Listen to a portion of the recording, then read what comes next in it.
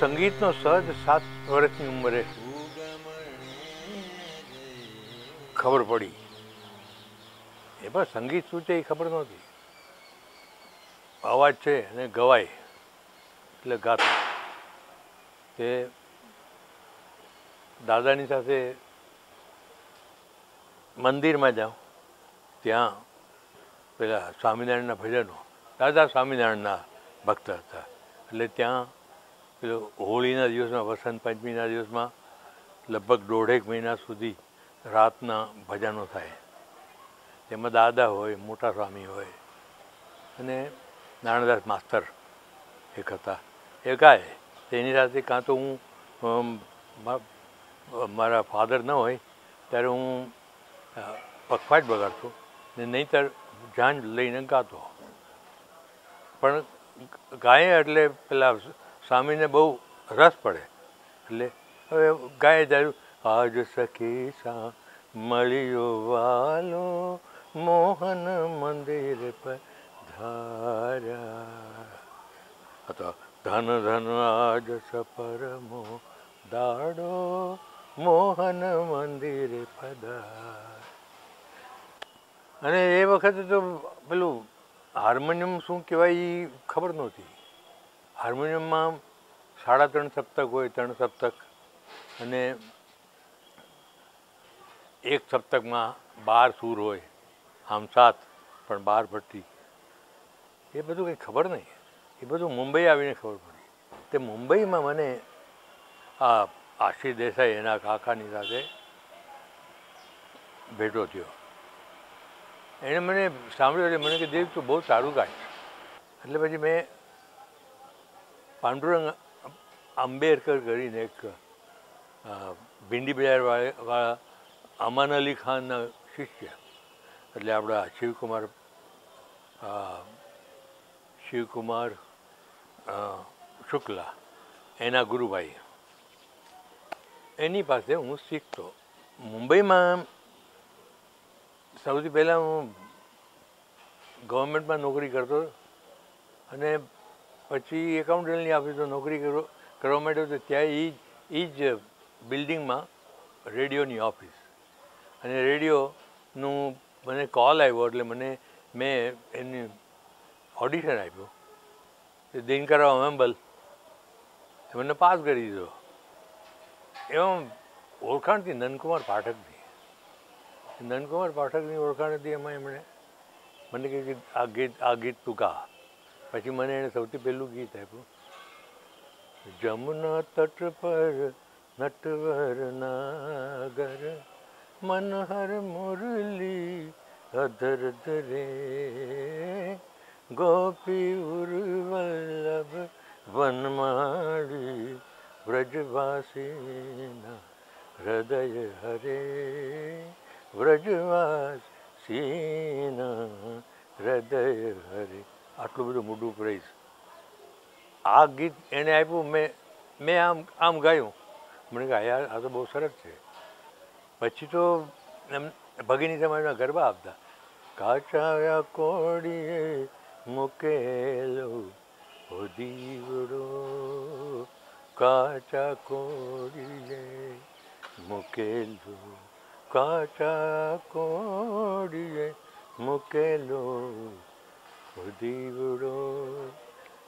એમાં રેડિયોમાં rural બ્રોડકાસ્ટિંગનું programme થતું, એટલે એમાં ગીજુભાઈ અને અજીત મર્ચન્ટ પછી મારે દોસ્તી થઈ ગઈ. એ લોકો સ્પોકન વર્ડ આઇટમ ગાય અને મારે ગાવાનું, કે 5 મિનિટનું ગીત ગાવાનું, તો હું ગાઉં. એટલે એ લોકોને મજા આવી, દોસ્તી બંધાણી. એક ગ્રુપ થઈ ગયું.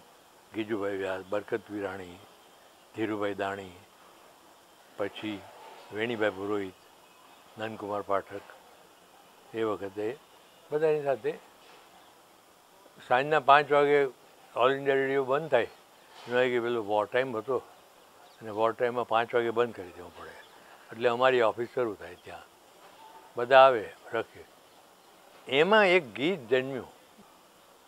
બરકત વિરાણીએ સ્ટોરી લખી હતી, સિનારીઓ બળવંત ભટ્ટને ડાયરેક્શન આપ્યું. શૂટિંગ થયું, એમાં એક ડાયલોગ એવો કે આને પેલું હીરો છે અરવિંદ, એને ચરસનો શોખ, એ ચરસ બહુ પીએ, એટલે હિરોઈન કહે કે જો તું આ ચરસ છોડી દે તો હું તારી સાથે લગ્ન કરું ને પ્રેમ કરું. એટલે એમાં એક ડાયલોગ બરકત આપ્યો કે આજથી મેં ચરસ છોડી દીધો, આજથી હું તારી આંખનું અભિનય, તારો બોલ ન બંધાણ. વેણીભાઈ પુરોહિતે આ ફ્રેઝ લઈ લીધું અને એના ઉપર ગીત લખ્યું અને અજીત મર્ચન્ટે એનું મ્યુઝિક આપ્યું. તારી આંખનું અભિનય, તારા બોલ બહુ લોકો ખૂબ ગાય છે, એક ગુજરાતનો એન્થમ થઈ ગયો છે. કવિતા શું કહેવાય, કવિતાને કેવી રીતે, ગીત કેવી જાતનું હોવું જોઈએ, ગીતનું રિક્વાયરમેન્ટ શું છે. કોઈ ગીત એક ધારું ફોકની માફક ચાલ્યા કરે, ગીતમાં બે મુખડું અંતરા સંચારી તો ખાલી ક્લાસિકલ મ્યુઝિકમાં હોય. એમાં પહેલાં જૂના જમાનામાં બધા નાટકોના ગીતો બધા સાંભળે ને, છે ભાવિ પ્રબળ મૃગ જળ માનવી વ્યર્થ જાય, આ બધા ગીતો. અને પછી એમાં નવતર જરા થોડુંક અમારે લોકોને થોડુંક એમાં અમે લોકોએ કંઈક શરૂ કરવા માંડ્યું કે કંઈક એમાં એક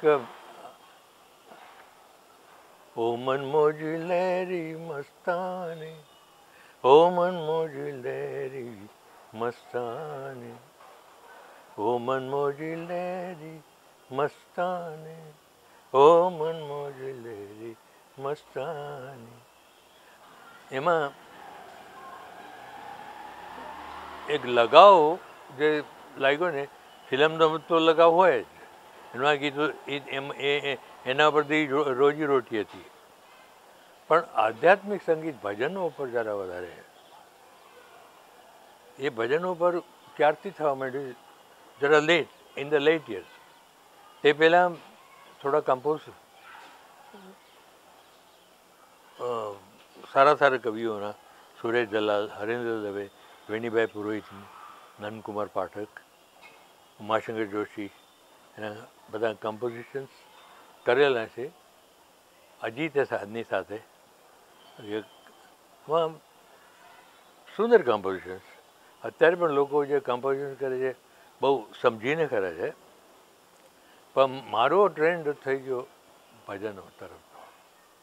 એનું કારણ કે 1977માં પ્રમુખ સ્વામી મહારાજની સાથે સંપર્કમાં આવ્યો અને એનાથી હું એટલો પ્રભાવિત થયો, એના સાધુત્વથી, એના સંતત્વથી, એનું જે વ્યક્તિત્વ, એમનું વિભૂતિત્વ કહેવાય. સંગીત અંદર એક બીજી લાઈફ બની ગઈ, જીવન. સંગીત સિવાય જીવન નહીં. અત્યારે પણ આજે વાત થાય છે બધી સંગીતની. જીવનના બીજા પાસા તો ભૂલી જ જવાય. સંગીતમાં એક એવો નશો છે કે તમે બધું ભૂલી જાઓ. પણ આધ્યાત્મિક સંગીત એટલે અક્ષર પુરુષોત્તમ સંસ્થામાં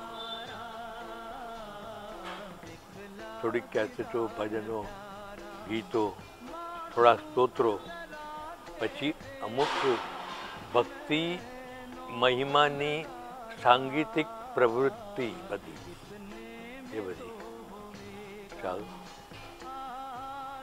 બહુ મજા આવી, હેપી. અત્યારે પણ આ તમારી સાથે વાત કરું છું ત્યારે એમ લાગે છે કે સંગીત જીવી લીધું. સંગીત જીવતરમાં ન હોય તો એનો અર્થ કાંઈ નથી. Thank you very much. અને આજે તમે મને સાંભળ્યો, થોડુંક તાલાઘેલું બોલ્યો. હું તો આવી તો નથી ગયો અહીંયા પ્રોગ્રામમાં, પણ મને સહન કર્યો એના માટે આભાર.